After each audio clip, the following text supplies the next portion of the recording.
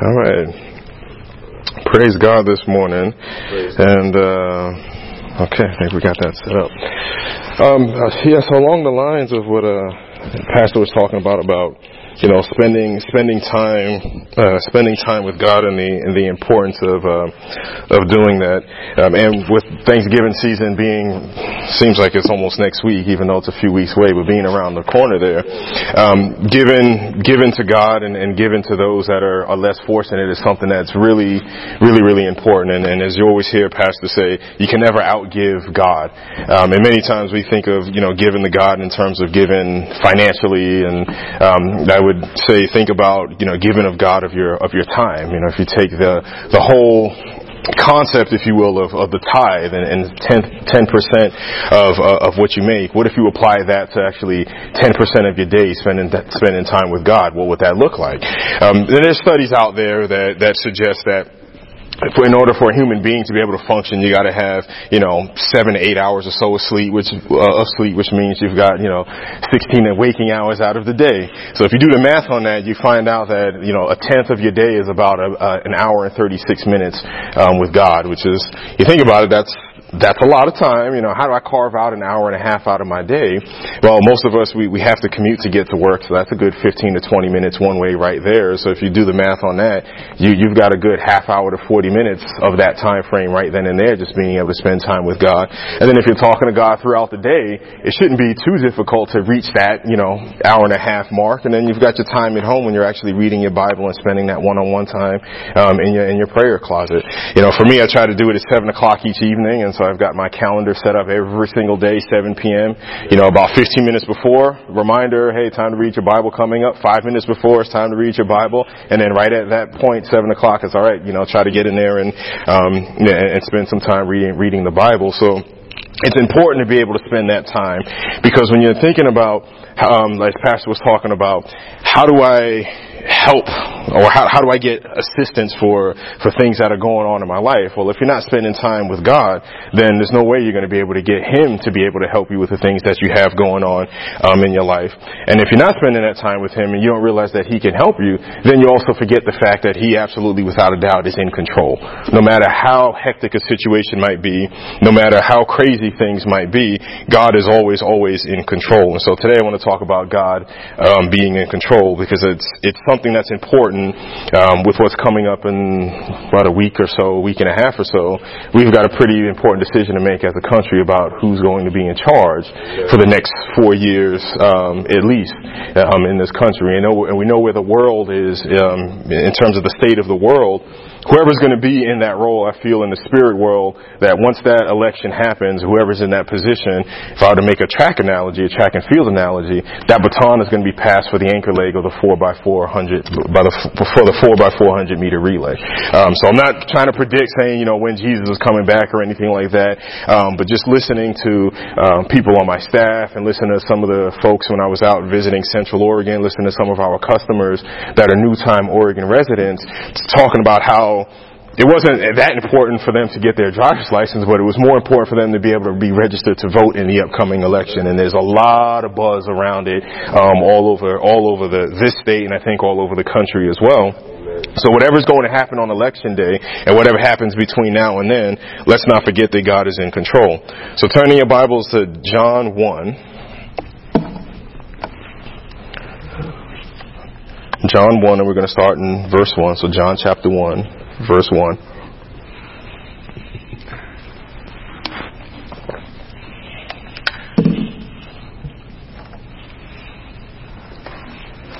And these are all places we've been before.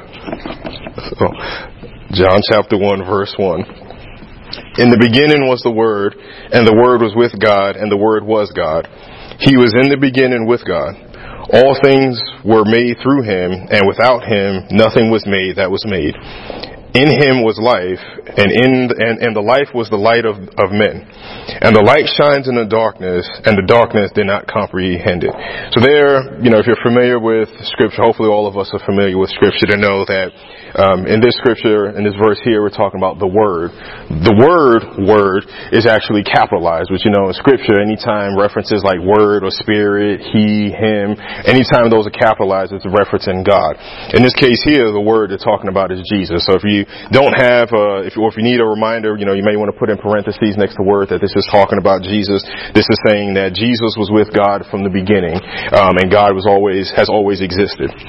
Now, I have no idea what that means. I can't fathom that. Every time I read that, I sit down and just think so what does it mean to always be in existence? That's one of the many questions I have for God, when I get to heaven and ask Him. It's so what does that mean? You always existed. No one ever created you. Nothing created you. You created everything.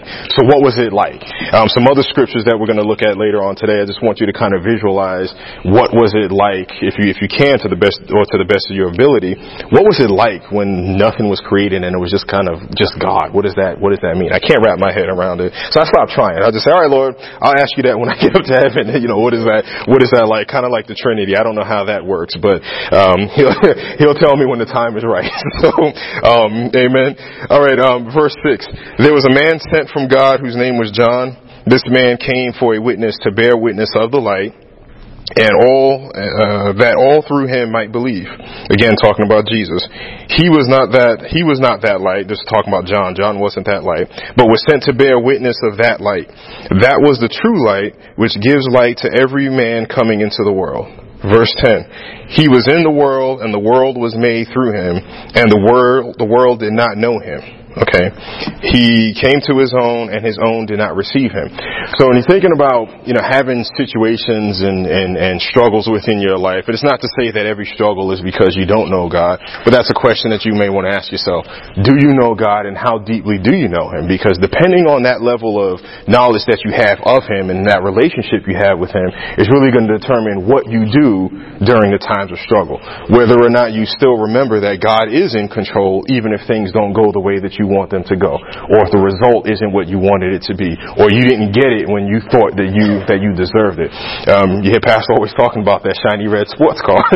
Okay, I haven't seen a shiny red sports car, But there's a reason for it in terms of God's mind, And several sermons ago, I was talking about when you're praying to God and you're asking for things and asking amiss. There's times when you're asking for something and you're just not prepared for whatever it is that you're asking for. God knows that if I give you this, there's going to be all sorts of challenges with it if I give it to you right here and right now. But as you build that relationship with God, as you're communicating with Him, as you're building that trust with Him, and He can trust you, and you're learning how to trust Him, then He'll start to give you those desires of your heart. But still, He's in control. Okay?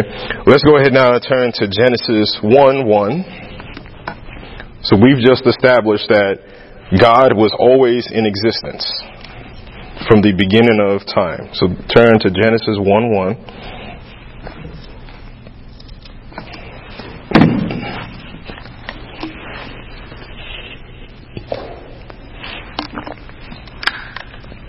Should be an easy one to find. It's probably after the first 5 or 10 pages of your book, because it's got all the introductions and all of that in there. So, would I wait for everyone to get there? Genesis 1:1. In the beginning, God created the heavens and the earth.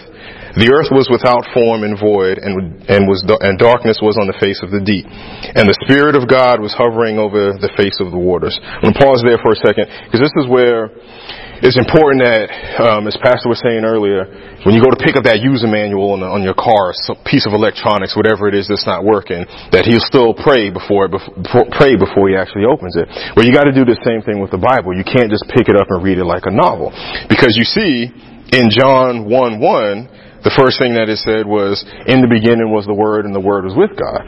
You start here in Genesis, it says, in the beginning God created the heavens and the earth. So Genesis isn't starting with, okay, God was always in existence. This is the beginning to talk about creation. If you go to the end of the book, into Revelation, Revelation also talks about the war in heaven between Michael and Satan, and when he got kicked out.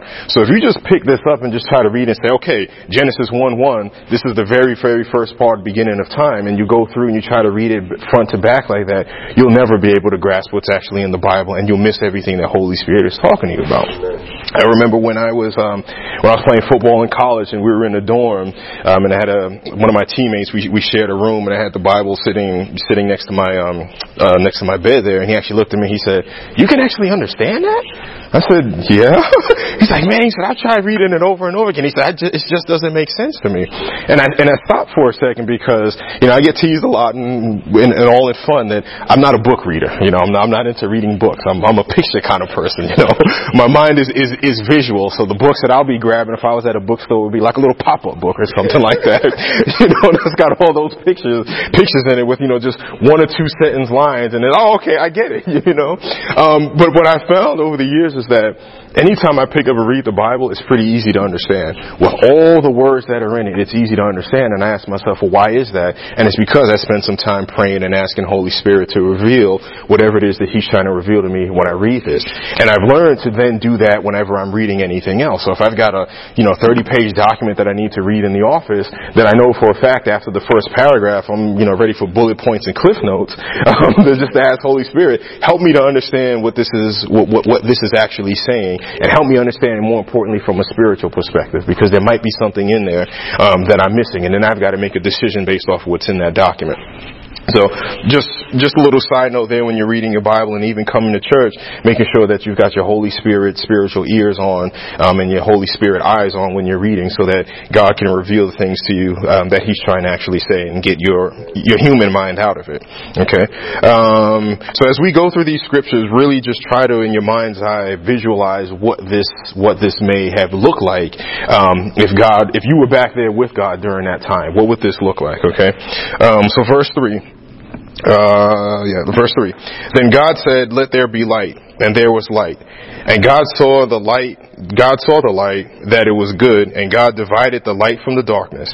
God called the light day, and the darkness He called night. So the evening and the morning were the first day. So I almost kind of envision just kind of this vast nothingness. And we know that God being the light, His light can shine on anything. But now He's kind of getting in that mode of, my light can shine on everything, but I know what's coming, and in the future I'm going to have to create mankind to live on the earth. So I've got to create a different kind of light, because when I go into my spirit world and mankind is in the physical world, they're not going to physically see my light. So now I've got to create a light for them to be able to see, so they can maneuver through the physical realm. Okay. Where did I just leave off? Okay, verse 6. Then God said, "Let there be a firmament in the midst of the waters, and let it divide the waters from the waters. Thus God made the firmament and divided the waters which were under the firmament from the waters which were above the firmament, and it was so. And God called the firmament heaven. So the evening and the morning were the second day." And it's amazing when you look at this. And it's just saying, God said, God said, God said, God said, and it happened. So when you've got something going on in your life, won't you say, I will be victorious. God will deliver me from this situation, instead of thinking, boy, I really hope that I can get through this. I really hope that this happens. I really hope the candidate that I'm putting in the ballot box, I really hope that they get elected. Speak it forth in the name of Jesus, and it'll happen. Because if God doubted, I am all powerful, but is this light really going to happen if I say, all right, let's try it out. Light, I would like you to form. No, He didn't say that. He said, "Let there be light." And the original translation actually says, "Light be." So you think about that, how powerful that statement is. Light be, and then bang, it's in existence. I mean, that's pretty powerful. And that shows you the type of faith that God actually had to have in His own spoken word. We even know that Jesus had to exercise faith when He was in human form. Anytime that He prayed and anytime He talked to God, He said, "Thank you, God, for this, and thank you for that." And He spoke with confidence, because He knew that even though while He was a man, He still knew the power of God and power of the Holy Spirit, and He spoke with that confidence, knowing that if I speak it, it's going to happen. Okay. Verse 9. Then God said, "Let the waters under the heavens be gathered together in one place, and let the dry land appear," and it was so. And God called the dry land earth, and the gathering together of the waters he called seas. And God saw that it was good. Then God said, let the earth bring forth grass, the herb that yields seed, and the fruit tree that yields fruit according to its kind, whose seed is in itself on the earth. And it was so. And the earth brought forth grass, the herb that yields seed according to its kind, and the tree that yields fruit, whose seed is in itself according to its kind. And God saw that it was good. So the evening and the morning were the third day. So it's interesting there when you see about seeds of the trees bringing forth the trees and the fruits of its kind. Well, as Christians, when God plants that seed within us on what it means to follow him and doing what he's asking you to do, that's the type of fruit that we should be bringing forth if we're actually following him. Because if you're not doing that, then the question you have to ask yourself is, well, what kind of seed, if I'm supposed to be a Christian and I should have a victorious life because I'm following Christ, if I'm not being victorious, what kind of seed is being planted in me? And then what am I doing to water that seed? Because it should be one that's going to bring forth fruit of its own kind. So that means when I have these trials and tribulations that are coming up, I should be able to be victorious. Doesn't mean that it's going to be overnight, the very next day, etc. like that, but in God's timing. But it should be that I should be victorious. I shouldn't be running around all upset and crying and angry at the world and just in a depressed mode because I'm having challenges. Because if I truly have God's seed planted in me, then the fruit that I should be bringing forth is victory. It should be peace. It should be patience. It should be perseverance. And it should be just making sure that I'm always talking to God and knowing that God is in control. There's a lot in there. That's a whole nother sermon, in and of itself. But I wanted to make sure that I brought that forth because I think that's important when you're talking about God being in control. And so, again, thinking about this upcoming election cycle, when you put your ballot in that box, something is going to happen on election night. Either you'll be very, very, very happy because your candidate got selected, or you might be a little, I won't say depressed or upset, but you know what I mean? You might be a little disappointed because your candidate didn't actually get selected. But if you remember that God is in control and you're bringing forth that fruit based off of your kind as a Christian, then it shouldn't bother you. Amen? All right. Picking up here, so verse 13. So the evening and the morning were the third day. Then God said, let there be lights in the firmament of the heavens to divide the day from the night, and let them be for signs and seasons, and for days and years, and let them be for lights in the firmament of the heavens to give light on the earth. And it was so. Then God made two great lights, the greater light to rule the day, and the lesser light to rule the night. He made the stars also. God set them in the firmament of the heavens to give light on the earth, and to rule over the day and over the night, and to divide the light from the darkness. And God saw it was good. So the evening and the morning were the fourth day. Again, as you're reading in there, you'll see where is it? You'll see many times in Scripture it'll say, God said this, and it was so. So again, the kind of that faith, that's talking to the faith that God had to have in his own power and his own ability to say, if I say X, Y is going to happen, period. There's no doubting about it. It didn't say, well, then God said this, and then 300 years later, when he said, let there be light, light actually came. And it said, when God said, let there be light, there was light, and it was so. So it wasn't, there was no wavering in God's faith.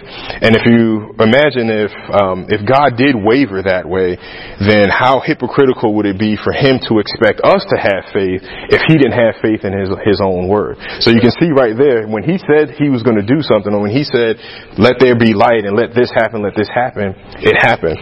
Other places in Scripture, God says that my word will not return unto me void. So again, that faith that he has in his own word, recognizing that he knows that he's in control, well, we have to also know that he's in control as well. Amen. Verse 20 there. Then God said, let the waters abound with an abundance of living creatures. Let birds fly above the earth across the face of the firmament of the heavens.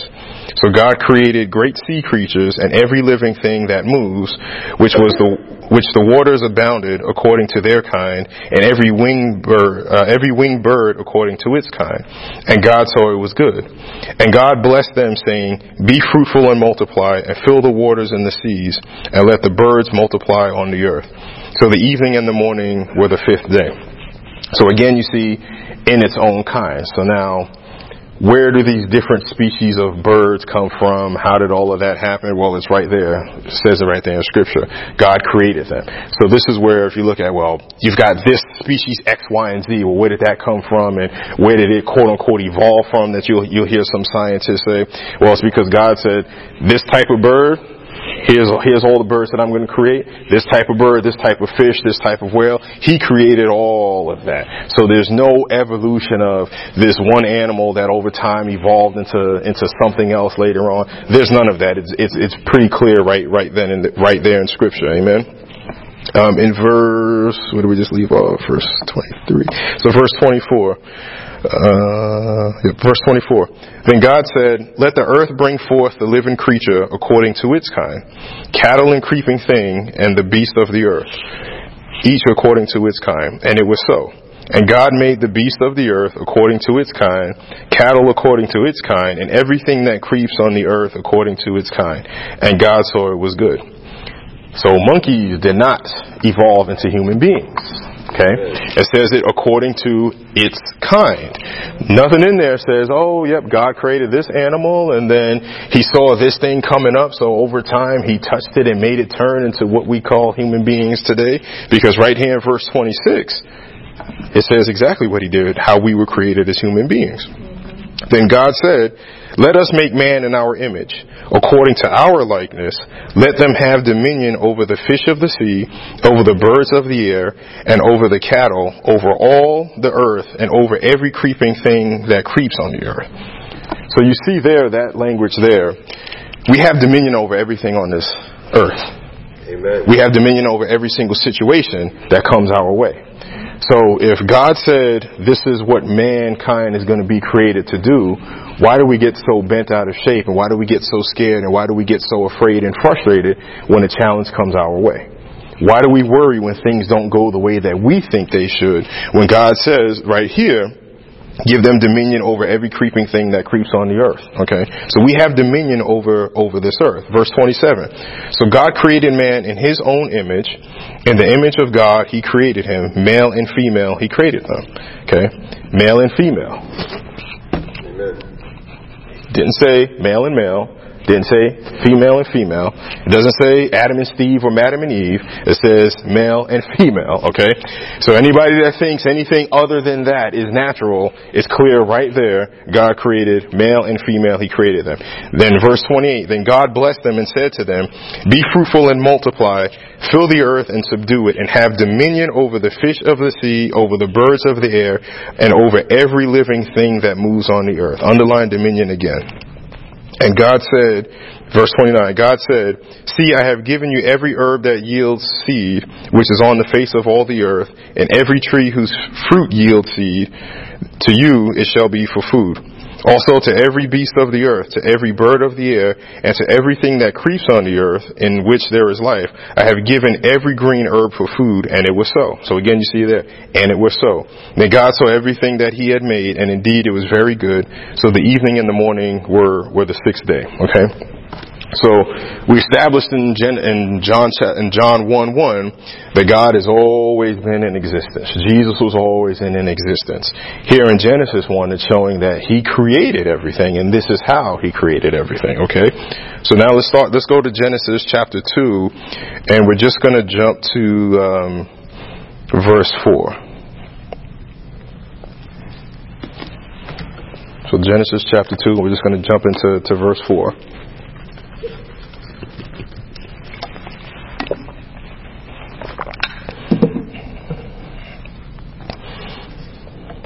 You know, let's just start in verse 1. Genesis 2, verse 1. Thus the heavens and the earth and all the host of them were finished. And on the seventh day God ended his work which he had done, and he rested on the seventh day from all his work which he had done. Then God blessed the seventh day and sanctified it, because in it he rested from all his work which God had created and made. Verse 4. This is the history of the heavens and the earth. Okay, underline that. This is the history of the heavens and the earth when they were created. In the day that the Lord God made the heavens and the earth, before any plant of the field was in the earth, and before any herb of the field had grown. For the Lord God had not caused it to rain on the earth, and there was no man to till the ground. But a mist went up from the earth and watered the whole face of the ground. And the Lord God formed man of the dust of the ground and breathed into his nostrils the breath of life, and man became a living being. So anybody that says we've evolved from any kind of animal out there, whether it's a monkey, pig, or some other animal out there, right there you can show them right there in Scripture where it says in verse 7, Genesis 2 verse 7, and God formed man of the dust of the ground. He didn't form him from another animal. He didn't have another animal all of a sudden mutate and change its form to become who we are today. He created them from the dust of the ground, and then he breathed life into them. So don't let anyone ever try to tell you otherwise, because there have been Christians out there that have said, oh, well, there could be some of that, and there could be some of that, and they are completely misguided. So if they're really reading the Word and they're asking for Holy Spirit revelation, they should be able to see it clear as day, as clear as I'm standing up here before you. They should be able to clearly see that no, that did not happen. Okay. Now, what does this have to do with God being in control? Well, we know there's this great theory called the Big Bang Theory, and I say great being sarcastic. There's this theory out there about the Big Bang Theory and this massive explosion that actually took place to form everything that we have in existence. Okay? Now, if you've never done this, I would encourage you to do this. But if you go out and you look at photos of the universe, it's a pretty awesome sight to see. If you go out and watch videos of, and I can't remember the name of the video, but there's actually a video of a guy that went up in one of those U-2 spy planes, and they were a good 100,000 feet or so above the earth. And his reaction is he was just kind of looking out looking over the earth one way, and then looking up and seeing space, because he's right on the edge of space. You cannot tell me that a massive explosion and some act of randomness and chaos created all of that, because there's no way. And even if you look at the universe and you look at all the different galaxies, it's kind of randomly put together, but there's also a beauty to it. It doesn't make sense, but it's just kind of beautiful how the different colors kind of interact and all the different stars kind of interact. And if you don't think that has God's stamp on it, then you're sorely mistaken.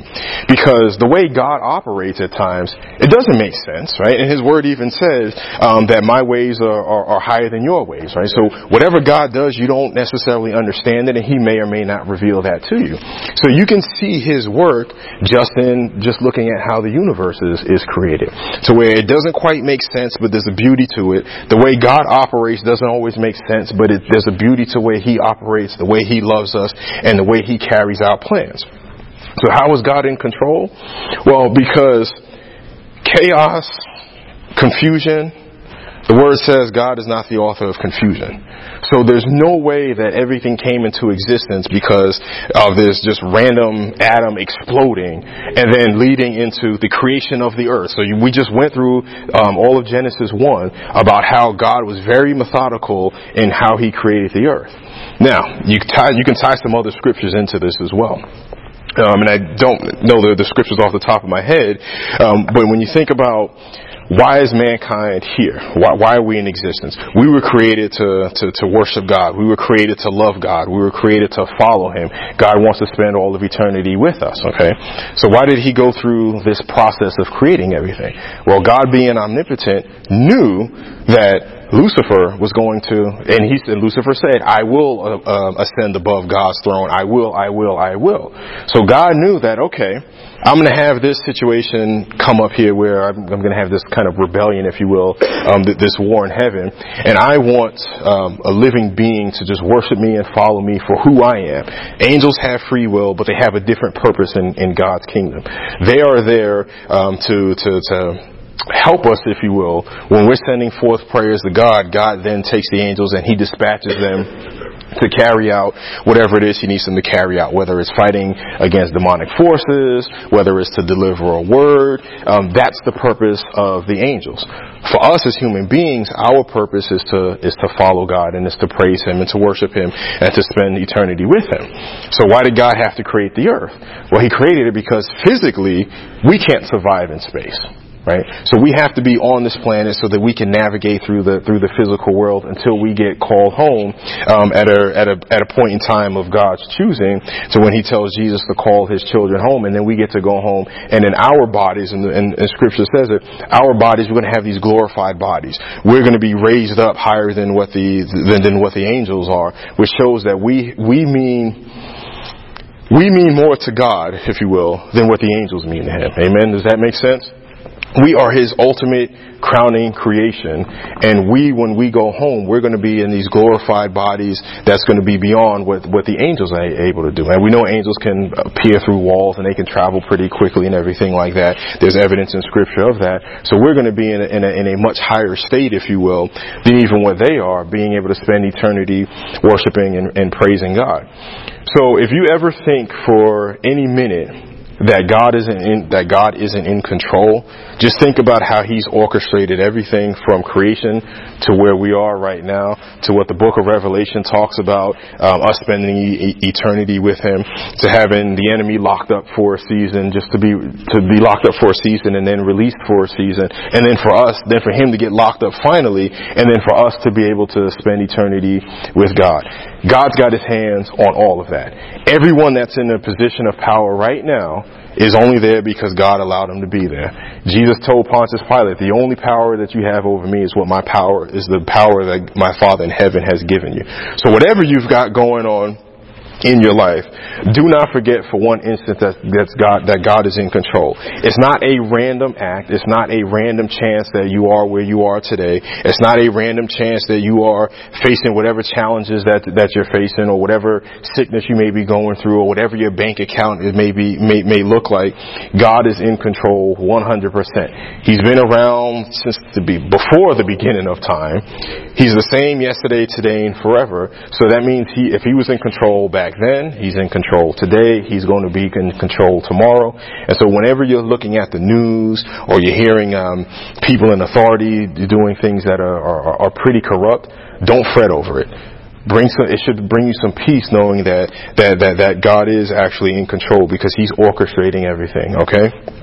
So, coming up on during this next election here, when you're, submitting your ballot and everything, and you're waiting for the results, and you're watching everything on election night, don't worry necessarily about what the result's going to be. Whatever the result is, don't fret over it.